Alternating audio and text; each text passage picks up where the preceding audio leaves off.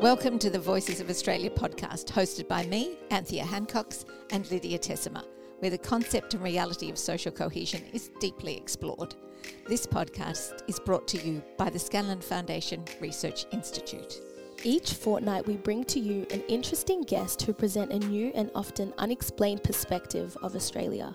We acknowledge the traditional owners of the land from which we are recording the podcast, the Wurundjeri people of the Kulin Nations, and in the spirit of reconciliation, we pay our respect to all First Nations people. Welcome everybody, and thank you so much for joining us on the Voices of Australia podcast. Unfortunately, my co-host Lydia can't be here today, but I am delighted that we have Aleem Ali as our guest for this afternoon. Aleem has spent more than 20 years seeding and mentoring the development of leading initiatives and social enterprises that advance inclusion, belonging and justice for diverse communities. As the CEO now of Welcoming Australia, Aleem is working with leaders and organisations across the country to cultivate a culture of welcome and advance communities where people of all backgrounds can belong, contribute and thrive. He is also the Deputy Chair of Oxfam Australia and a mentor and advisor to various startups, community enterprises and government agencies, including Australian Human Rights Commission, Our Race and Regional Opportunities Australia. And we're thrilled to have him here to talk about multiculturalism and social cohesion. Are they the same or are they different? So we're looking forward to hearing your thoughts, Aleem, but I thought we might start with you telling us a little bit about what's the story behind your career path? How do you describe how you've got to where you are today? That's a very good question. Hello, Anthea. I'm delighted to be here. I'm joining you from Meanjin, otherwise known as Brisbane.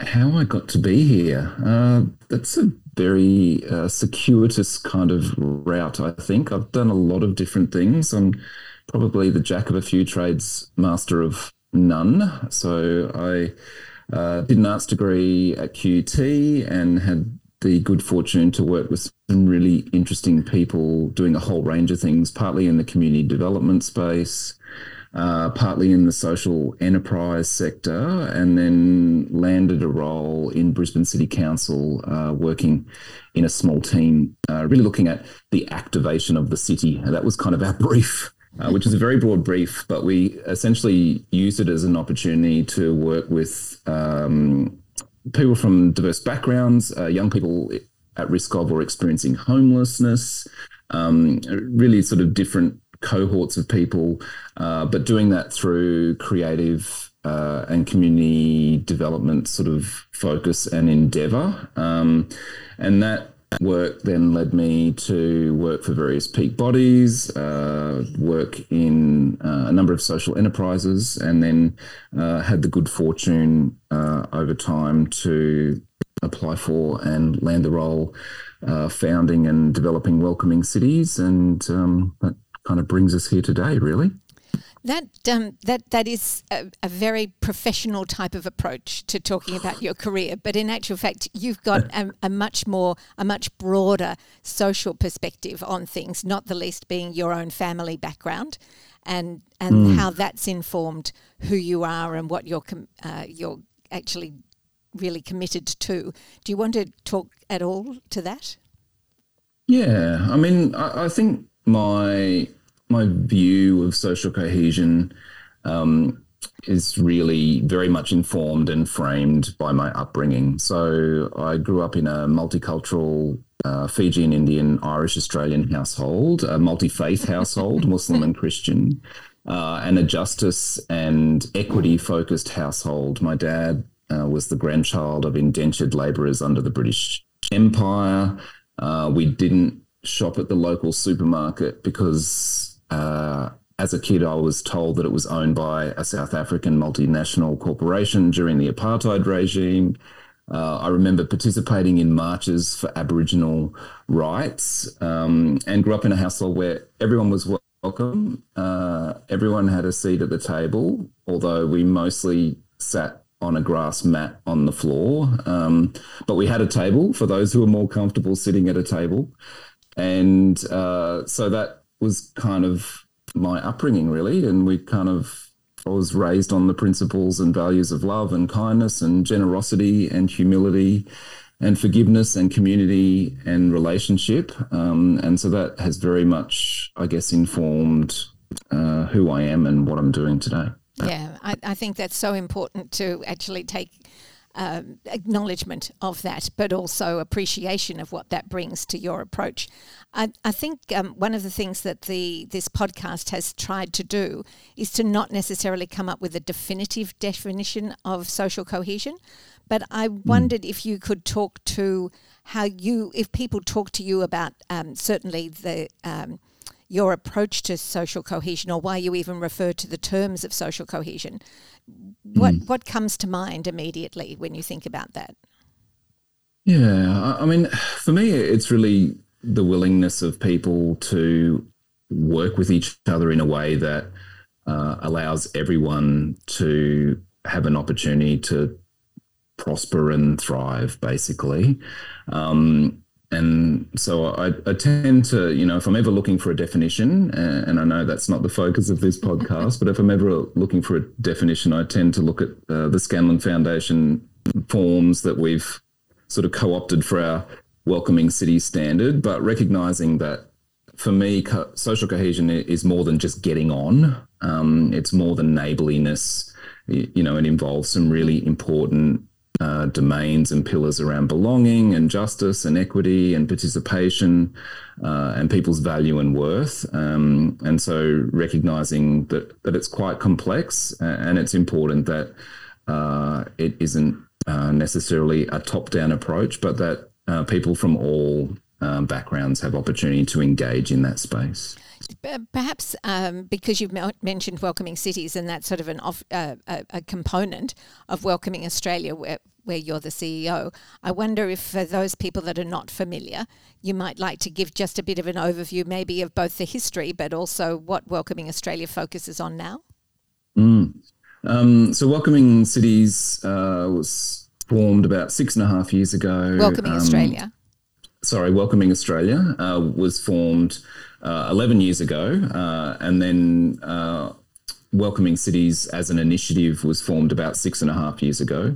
Welcoming Australia with a broad view of really, in part, trying to change the conversation around what it means to be a diverse and welcoming and inclusive community and society, and recognising that there were some quite public and divisive conversations happening in political spheres and often populist media spheres around recently arrived migrants, refugees and people seeking asylum. And so the intent of the organisation was then and still is now, it was to really sort of reframe that conversation and then try and provide frameworks and opportunities for various aspects of society and institutions such as local government, which is where Welcoming Cities was founded, to do that work in a more planned and, I guess, cohesive manner. And so Welcoming Cities helps local government across Australia play a bit of a facilitation and brokerage role in their communities around bringing all the stakeholders to the table so that they can advance social cohesion, so they can address issues around rapid population growth and rapid growth of cultural diversity in those communities, but also for many regional, rural and remote communities addressing issues such as population and economic decline, and how welcoming and inclusion is really critical to the economic and social success of those communities as well. One of the things, sorry, Elaine, but one of the things that we that's been so important to the establishment of Welcoming Cities has been the concept of a standard around what a welcoming city is. Could you explain perhaps why it was important to try to shift a thinking away from simply appointing a diversity and inclusion manager versus actually something that embraced every aspect of what a local council might need to deal with? Absolutely. I mean, we don't take a siloed approach to this work, and it's really important to understand that social cohesion touches every aspect of society. It's as important to economic development as it is to community development. And so we took a very holistic approach to that work, and looked at everything that a local council did through that lens. And so the standard was established really to help local government understand and benchmark what success might look like in this space from a leadership perspective, from an economic development perspective, from a places and infrastructure perspective, and ensure that the work is embedded rather than just sort of siloed in certain elements of the organisation. Yeah, it's such an important thing, and resonates in areas outside of local councils as well, but still an incredibly valuable thing to be developing. Now, one of the things we talked about when I introduced you was that this was a discussion between social cohesion and multiculturalism. Do you have a view about multiculturalism as a term versus social cohesion as a term? I do, noting that I don't like to get caught up in these debates, but I'm not. They might actually work together. Yeah, no, they do. I think they do. I mean, I think there's certainly an overlap, and I think that they're actually often used interchangeably. But to some degree, I think both can exist without the other. So, for example, we work in some rural and remote communities where cultural diversity is extremely low to the point of monoculture. And social cohesion can absolutely exist in that context. Absolutely. But multiculturalism can then disrupt, and I would argue that in a good way disrupt that reality. And so for me, multiculturalism is partly about demography, partly about lived reality, partly about policy intent, and it's about the manner in which society engages with and embraces cultural diversity or not. Mm-hmm. There are certain components of different cultures that really do contribute to social cohesion. You've got, as you mentioned, a Fijian background, some Indian background in all of that. Can you see elements in those communities that you're particularly familiar with, or others, that you think contribute to social cohesion here in Australia? Definitely. I mean, as a kid growing up, most things happened around food or backyard cricket or backyard soccer. And so a lot of our sort of upbringing as kids was very focused on community. Everything happened together, and it happened with family, and it happened either, in a safe home space or out in public spaces as well. So, I think particularly from, sort of that Pacifica element, as well as sort of Southeast Asian influences, and even to a certain degree, Irish Anglo, there's histories there of community and engaging with community and being part of community actively and visibly. And I think as a kid growing up in that context, and then as a first-generation Australian on my dad's side, sort of engaging with my peers who were mostly from Anglo backgrounds, saw such a massive difference in just the way people conducted their lives, very individual, small family units, dare I say it, bland food, and all these kind of things going on. And there was interest from my friends to go, oh, what is that? What are you eating? What does that look like? Why do you do that? Why are there so many people at your house? And sort of this growing cross section of people coming into that fold and that group.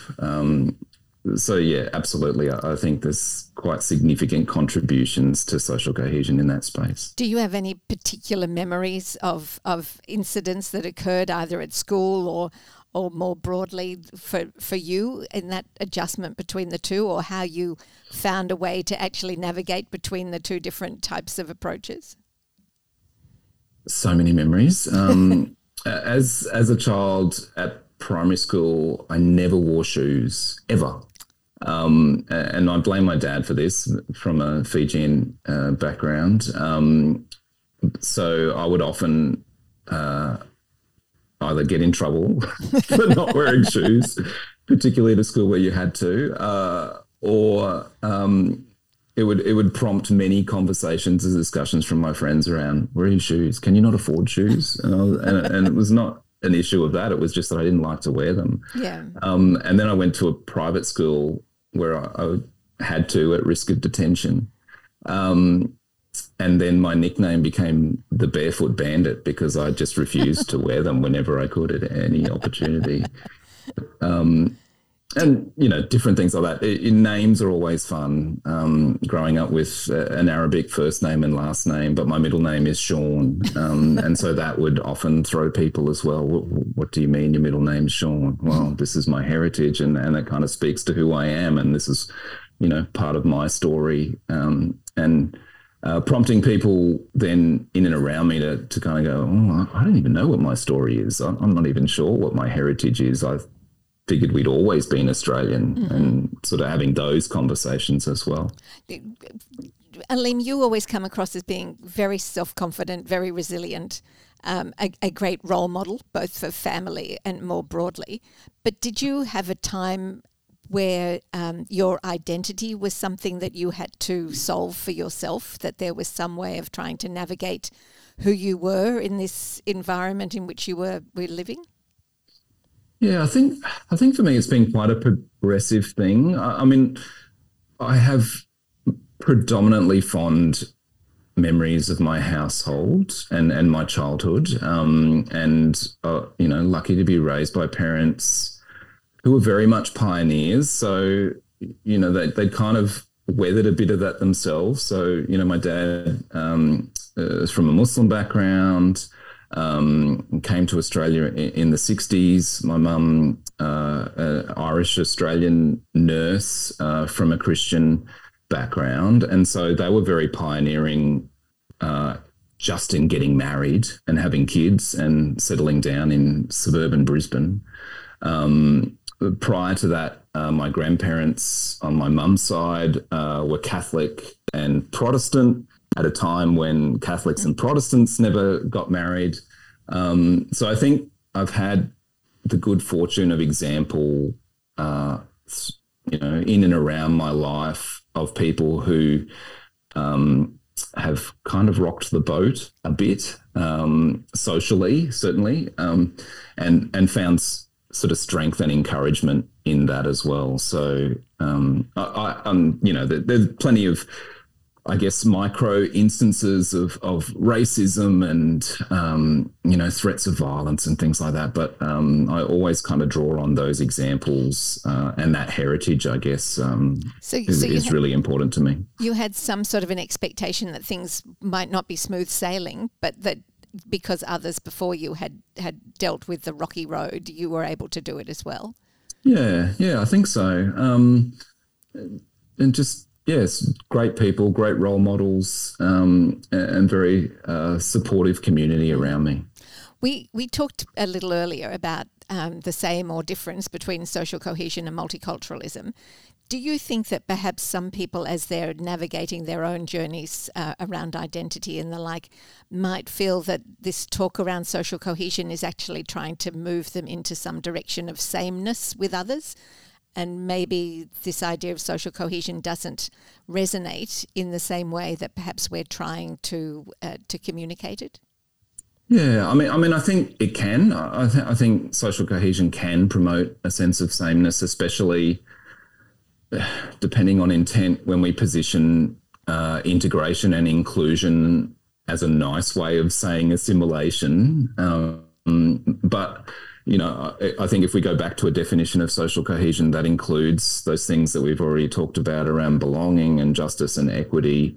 It really can't promote sameness because in that context, monoculture is not the objective. In the context of justice and equity and belonging, I have as much value as you, and together we respect and embrace each other's expression of who we are individually and collectively. And so, of course, I think, even terms like inclusion can sort of, promote sameness as well. It really just is about the intent that we're doing it with. Yeah, this one of the things that's quite prevalent. Well, it's up front in the Welcoming Cities Standard, is the acknowledgement of our Indigenous peoples, and it is certainly something that seems to have resonated with many councils.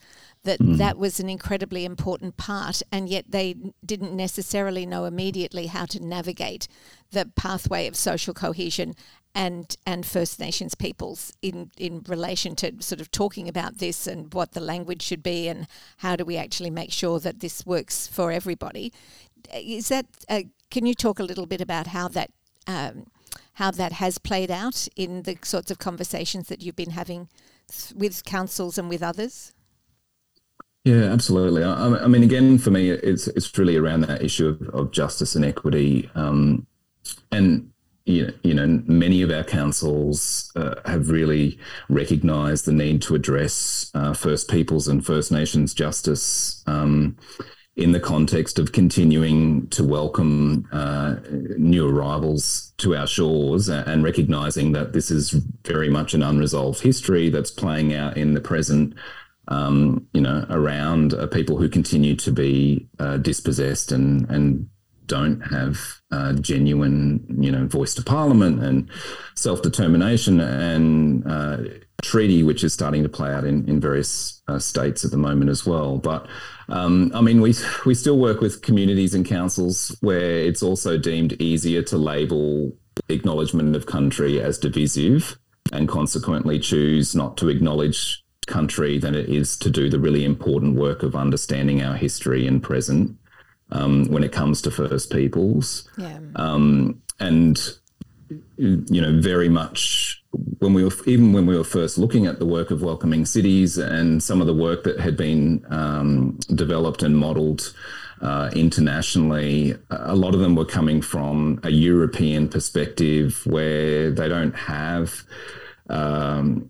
you know, an understanding or an experience of dispossession of First Peoples in their countries. And so we found very quickly that we very much needed to contextualise what was going on here in this country, what hadn't been resolved, and how we could help communities continue to move forward. Mm-hmm. Mm.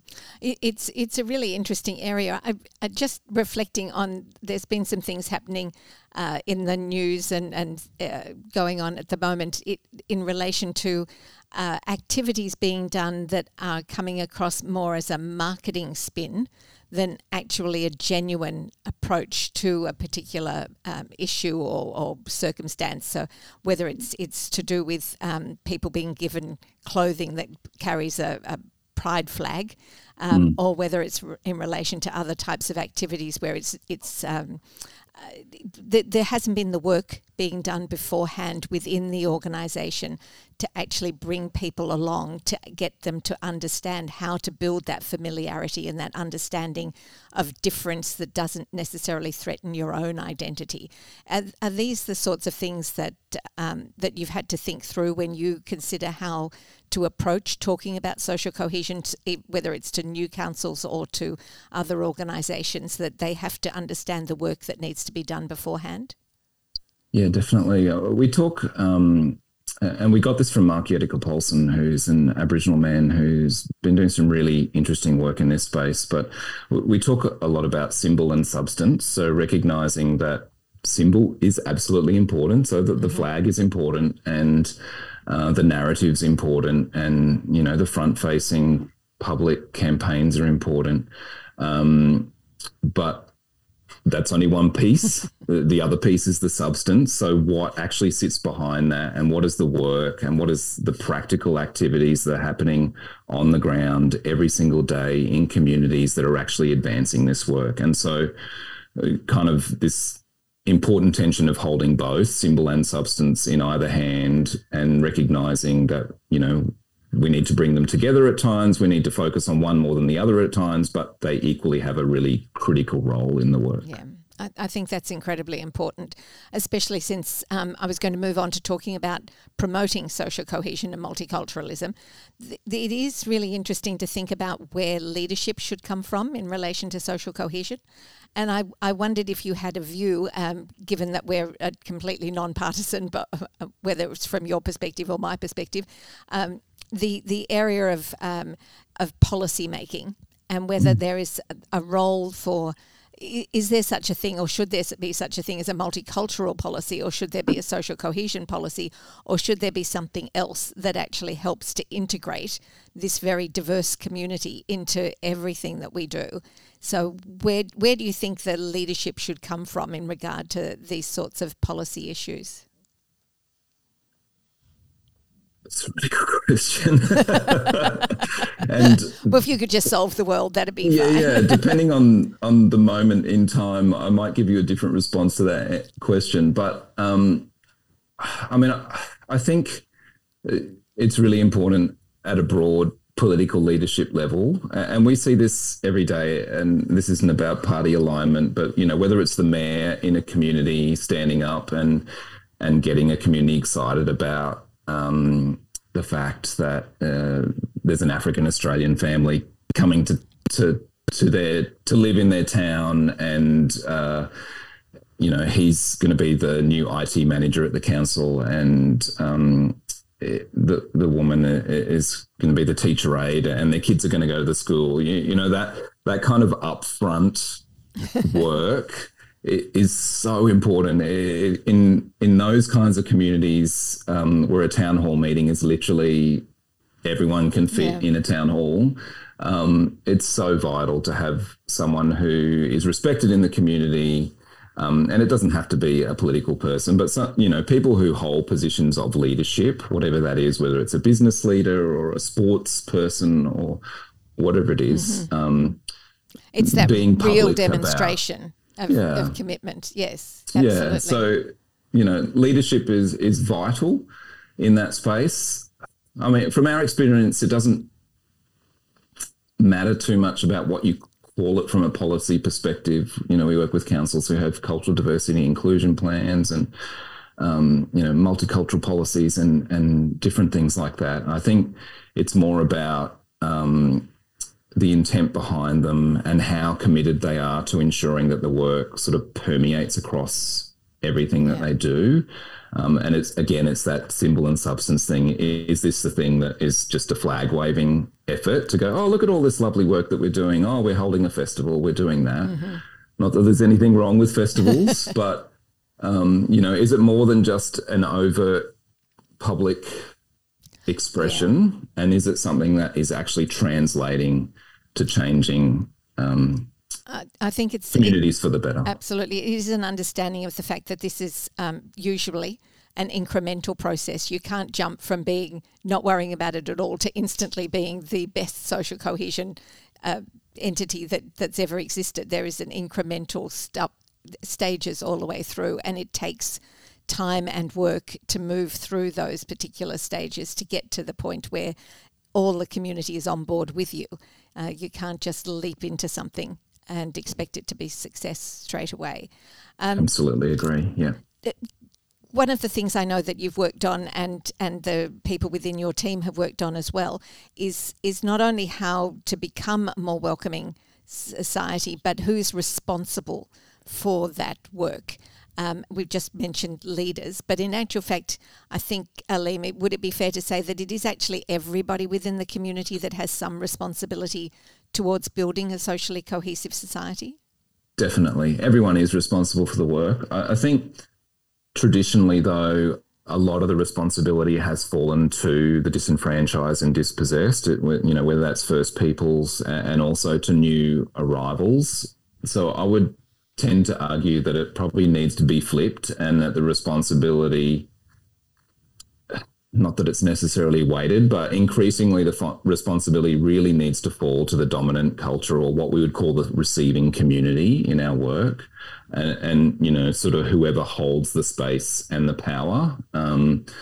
And that's where we focus a lot of our attention is, how do you take the receiving community on the journey to ensure that they understand who their new neighbours are, understand, the value in this work, the value of embracing diversity and inclusion, and ensuring that, that there's a coming together around that work. Yeah, I think that's so true. I remember when we put together the toolkit for communities, not necessarily for councils, but for communities engagement, there was so important learnings about how relevant it was to your new arrivals for them to understand how the heating system worked or what spiders should you be concerned about. And that was the sort of thing that neighbours could actually help and do, quite regardless of what to pack for lunch when you were going to school, and things that clearly you're familiar with from your own upbringing. That are just these simple things that neighbours can do within the community to help people settle in. So I think it would be really important to just spend a little bit of time as we come to the end of this podcast. To ask you what makes you hopeful about the future, and I know you are hopeful about the future. What is it what are those strengths within Australia that you think we should be building on? And what do you think you're going to see play out over the coming years? Yeah, for me, I think it's who. It's fierce, intelligent, articulate Aboriginal and Torres Strait Islander women who are fighting the ongoing fight for self-determination. It's, it's wherever we look, really, but it's young African Australians and Afghan Australians and people from the Pacifica community and others who are determined to build a better future and to learn and endeavour not to repeat past mistakes. It's my kids. They're vastly more articulate and considered about what advances our society in the best interests of all people and how we can do that than I ever was at their age, and probably even am now. I think, I hold a lot of hope in all those people. Aleem, this is almost a question without notice, although all of them have been. You have 10 principles that you say guide your work. Do you want to reflect on any of those? I'm not going to ask you to name all 10 necessarily, but are there a few that really stand out to you? There's a few. I don't even know if this is one of my principles, but it certainly is now. Just the value of humility in leadership. I think the more that we can come at anything and anyone and any problem that we face with open hands and a willingness to listen and embrace people rather than be defensive and, oppositional in our work is really important. And I think probably another one that jumps out to me that I'm pretty sure is in those 10 principles is start small but start. Mm-hmm. People sort of often will say to me, the scope of your work is massive, and how do you even begin, and what does that look like, and how did you get to there? And I could never do that. And my response is always, I think you could. I think you could probably do even better work, but just start somewhere. And whether it's the things that we've talked about, the really practical things that people can do just to make a difference in other people's lives, whatever it is that you're particularly passionate about, just put your energy there and just see where it goes, because just starting, I think, is often the first hurdle. You are such a living example of that. There are so many, I think, examples within your career, and I would encourage people to have a look at your career, because you really have just started quite a number of things that have grown on and blossomed and have made it an enormous contribution to this country. So, Aleem, on that note, I would like to thank you very much for having been a part of this podcast. And I look forward to watching what Welcoming Australia gets up to next. Thank you so much. This podcast was brought to you by the Scanlon Foundation Research Institute. This podcast is produced by Faisal Farah with sound design and mixing by John Bigelow. Original music is by Official Steno. You can find all our publications on our website at scanloninstitute.org.au. Please subscribe to be the first to receive our next fortnightly edition.